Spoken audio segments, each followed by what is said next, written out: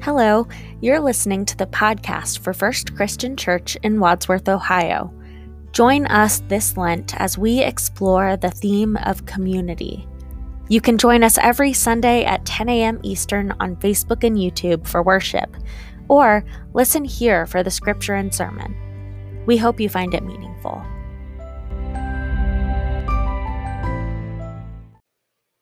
Our scripture for today comes from the Gospel of John, chapter 2, verses 13 through 22. The Passover of the Jews was near, and Jesus went up to Jerusalem. In the temple, he found people selling cattle, sheep, and doves, and the money changers seated at their tables. Making a whip of cords, he drove all of them out of the temple, both the sheep and the cattle. He also poured out the coins of the money changers and overturned their tables. He told those who were selling the doves, "Take these things out of here. Stop making my Father's house a marketplace." His disciples remembered that it was written, "Zeal for your house will consume me." The Jews then said to him, "What sign can you show us for doing this?" Jesus answered them, "Destroy this temple, and in 3 days I will raise it up." The Jews then said, "This temple has been under construction for 46 years, and will you raise it up in 3 days?" But he was speaking of the temple of his body. After he was raised from the dead, his disciples remembered that he had said this, and they believed the scripture and the word that Jesus had spoken. This is the word of God for the people of God. Thanks be to God. Today we come to week 4 of Lent and week 4 on our series about community. So far, we have explored what it means to be part of the community of creation, to be bound together as a covenant community, and to work towards building the beloved community. Today, we are going to reflect on our high calling to establish communities of justice that reflect the right relations that God desires for all of God's people. I'm going to start off with a little exercise for us. I want to invite you to close your eyes for a moment. And I want you to simply imagine Jesus. When you picture Jesus in your mind, what do you see? Is it Jesus as a shepherd carrying the lost lamb back to the fold? Is it Jesus teaching the crowds or laying hands on someone to heal them? Maybe it's Jesus in a boat, calming the waves or walking across the water. Do you imagine Jesus breaking bread at table or washing the feet of his disciples? Or perhaps you imagine Jesus on the cross. Okay, you can go ahead and open your eyes. Now, I would venture to guess that most of us, when we draw close to God in our own times of prayer and meditation, something that we're encouraged to do this season of Lent, that we imagine scenes of Jesus as a wise teacher, as a compassionate healer, as a merciful redeemer. I'm going to go out on a limb and I'm going to guess that few to none of us picture Jesus as described in today's passage from John, the prophetic and angry Jesus, overturning the tables in the temple. Yet, if we want to truly understand this Jesus that we follow and seek to be his community on earth, we must do our best to pay heed to what Jesus is trying to teach us today. So let's take a moment and just imagine the scene together. It's the festival of the Passover. The Jews have traveled from far and wide from their homes in the countryside to come to the city of Jerusalem to celebrate and observe this important religious festival. The city is packed with people, and at the center of it all is the temple, buzzing with activity. The faithful have traveled all this way with family members and sometimes animals in tow to fulfill their obligation before God. This obligation includes presenting an unblemished animal to the priest and paying the temple tax. Now, because it could be difficult to acquire an unblemished animal or to travel a far distance with one, stalls had been set up at the temple for the convenience of the worshipers to purchase an animal upon their arrival. Also located at the temple were tables where families could exchange their currency for shekels, the only coin that was allowed for payment of the temple tax.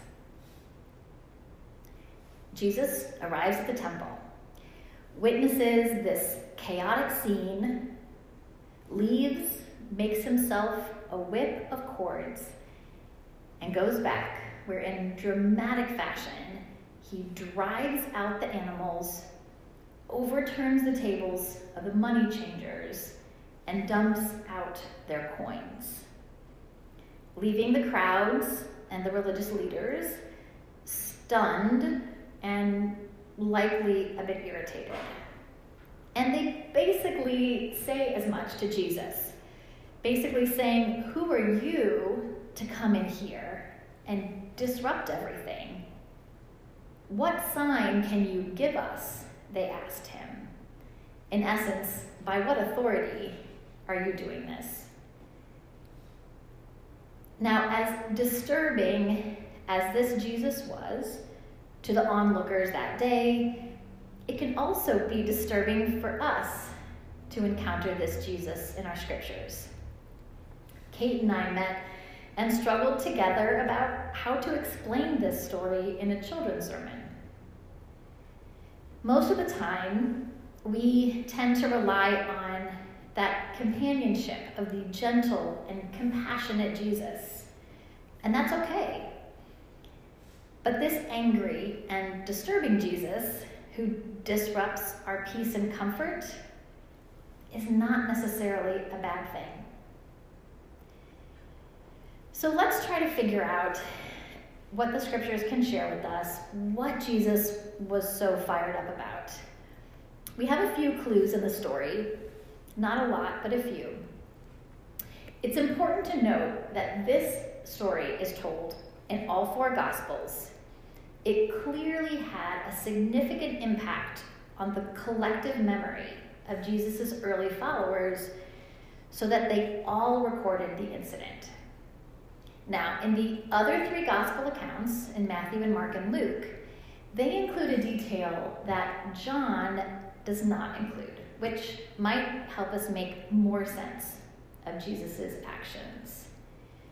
In their accounts, Jesus follows up his comment about his Father's house being a house of prayer with an accusation. He goes on to say, "But you have made it a den of robbers." So these accounts seem to imply that there may have been some dishonest or exploitative economic practices going down in the courtyard of the temple. That all of those transactions were not perhaps on the up and up. But I think one of the most important ways that we can make sense of Jesus' words and actions in the temple is to compare it with the words and actions of the prophets. Many people, including those of his own day, interpreted Jesus' actions as further proof that he was sent from God.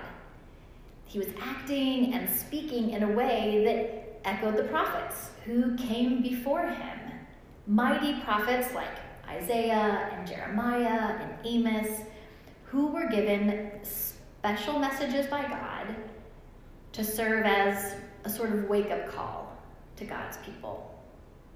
And these messages were often disturbing and upsetting, pointing out the ways that the people had forgotten God, neglected their true worship of God.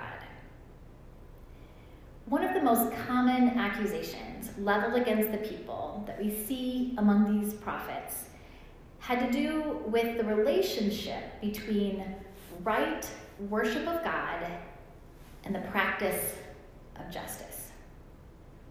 For those of you who have your Bibles with you or who like to take notes, there are 3 phrases that come up that are very similar in Jeremiah 6:20, in Isaiah 1:11, and in Amos 5:21. And basically, these all say, essentially, God speaking to the people and letting them know that God takes no delight in their worship.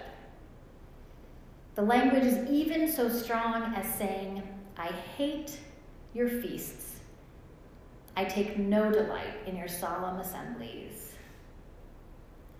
Strong words from God towards the people. And if we look further at each of those 3 passages, we begin to see more detail about what is causing this anger by God. In Jeremiah 5, we hear, your houses are full of treachery, therefore they have become great and rich, have grown fat and sleek. The people know no limits in deeds of wickedness. They do not judge with justice the cause of the orphan to make it prosper. They do not defend the rights of the needy. Shall I not punish them for these things, says the Lord, and shall I not bring retribution on a nation such as this? In Amos 5, the people are told, you trample the poor and push aside the needy at the gate. God goes on to encourage them to hate evil and to love good and to establish justice. And finally, in Isaiah chapter 1, 15 through 17, God says, even though you make many prayers, I will not listen. Your hands are full of blood. Wash yourselves, make yourselves clean. Remove the evil of your doings from before my eyes. Cease to do evil. Learn to do good. Seek justice. Rescue the oppressed. Defend the orphan. Plead for the widow. Like the prophets before him, Jesus came to shake people out of their complacency, to point out where we have gone wrong, and to point us back in the right direction. It is not enough, the scriptures tell us, to simply worship, to make our confession for all of the ways that we have harmed or neglected those who are suffering. I'm struck by all of the action verbs that are in that last passage from Isaiah.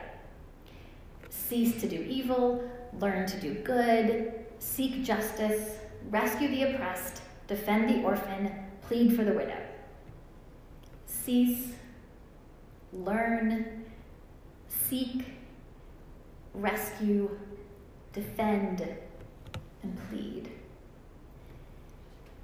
That is a long list, and it was a tall order in Isaiah's day. And it is no less so in our own day. Everywhere we look, we see differences in wealth and power and status. Some groups have greater privileges, higher status, and more power than others.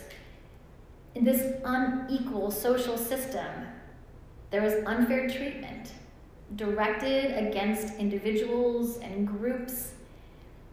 based on everything from age to race, ethnicity to gender, sexual orientation, ability or disability.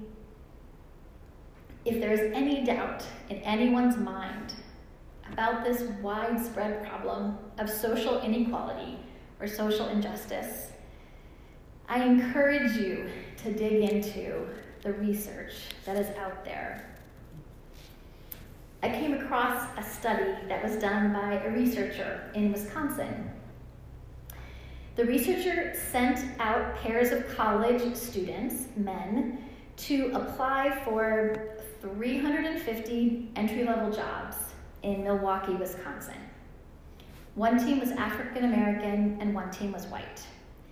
The teams had identical resumes, except for one difference.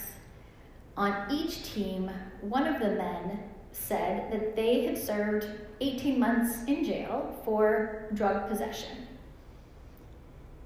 The results were this. Not surprisingly, the men without a prison record were 2 to 3 times more likely to receive a callback from the job. However, white men with a prison record were more likely to be offered a job than African American men who had a clean record. This is just one study highlighting the injustices in hiring practices. But we also know that even after equally qualified people are hired, injustice and inequality persist in how people are paid. A quick look at the U.S. Bureau of Labor Statistics reveals chart after chart of wage inequality for women and people of color. This unequal treatment extends to all areas of our society: education and housing, healthcare, public safety, exposure to environmental hazards, basically all of the key supports that we all need to live healthy lives and fulfill our potential. These seem to be guaranteed for some, but denied to others. The damage done by severe inequality was brought home to me in a powerful way in 1998. Clark and I had just completed our graduate studies, gotten married, and we were looking for our first full-time jobs. He needed to find an Episcopal church where he could serve as a deacon for a year before getting ordained as a priest. Being in Chicago, we were fortunate he was able to find a multi-staff congregation that needed a youth pastor in a wealthy suburb. I wanted to find a job as a social worker that would give me an opportunity to put what I had learned in all of these books to practice, but more importantly, to learn directly from the clients. So I took a position as a caseworker at a homeless shelter on the south side of Chicago, Maria's Shelter, run by a group of Catholic nuns. As you can imagine, the disparities between the community where I was working and the community where Clark was working were dramatic, to say the least. At times, it felt like two different worlds. In Hinsdale, the suburb where he worked, the household median income is $200,000. On the south side of Chicago, the household median income is $36,000. The church where he worked had its own boutique gift shop that sold expensive jewelry. Driving to work every day, I passed numerous pawn shops where people could sell their jewelry to pay their bills. Hinsdale is an idyllic suburb of tree-lined streets, lovely homes, and a quaint downtown. The favorite thing for children to do was to ride their bikes downtown and go to the little deli to grab a snack. The neighborhood where I worked was block after block of rundown and abandoned houses, neglected parks, dilapidated schools, shopping limited to just some mom and pop corner stores. The homeless shelter where I worked had been converted from an old school, and we had a little tiny playground out front. But after the local drug dealers started frequenting it to conduct their business, we had to make it off limits for the children at the shelter. The women that I worked with were intelligent and capable. They wanted desperately to find a good job and a safe place to live and just to make a better life for their children. But it was clear that their children were going to have to overcome mountains of obstacles to achieve their dreams, while the children in Hinsdale were being chauffeured along the road to success by virtue of their zip code. The systems of injustice and inequality are deeply entrenched in our society, and we will have to go to great lengths to overturn them. But overturn them, we must. Now, some may argue, why does the church need to be involved in this project of combating social injustice? To put it very simply, in the words of the theologian Reinhold Niebuhr, love is the motive, but justice is the instrument. It all comes back to what it means to be a community of Jesus followers, to truly grasp the kind of community that God is calling us to be as followers of Jesus Christ. I want us to go back and take one more quick look at that scene from the temple today.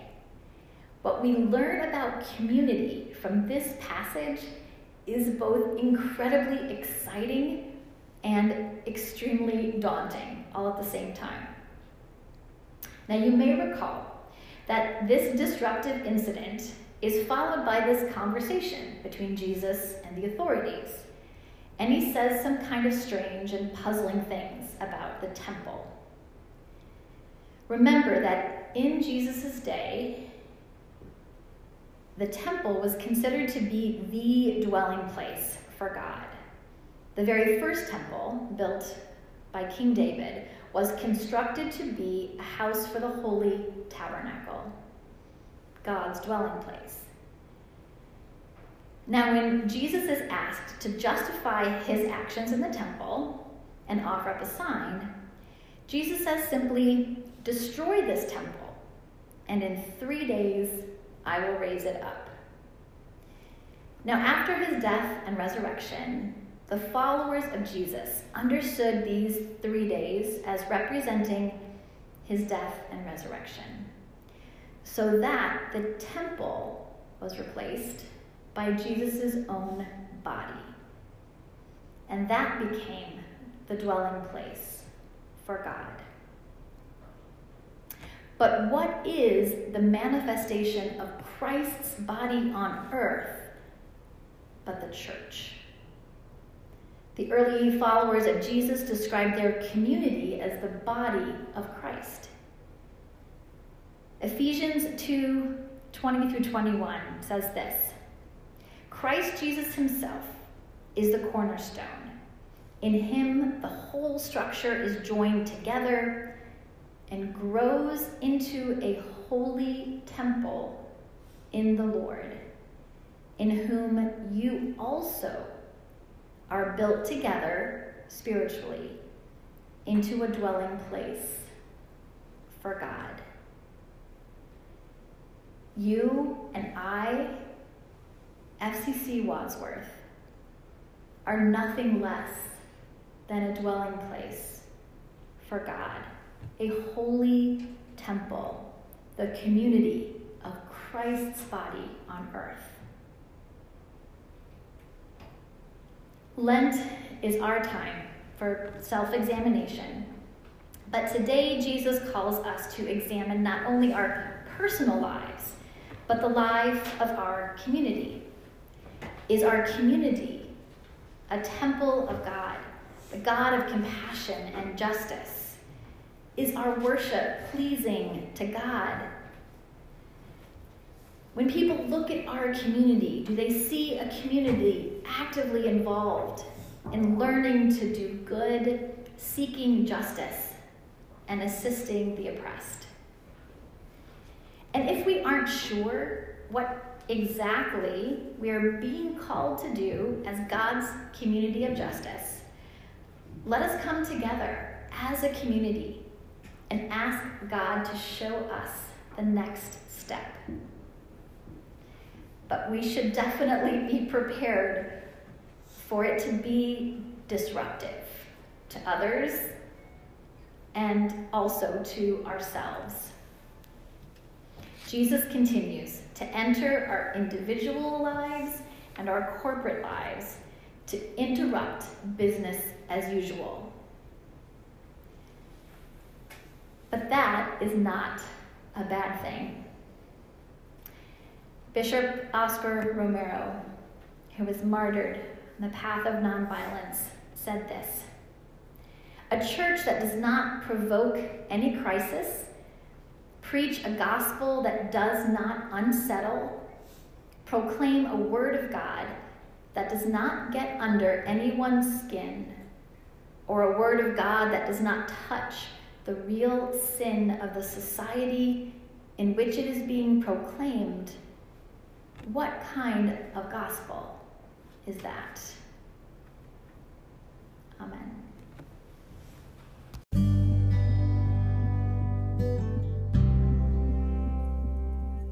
Thanks for checking out our podcast.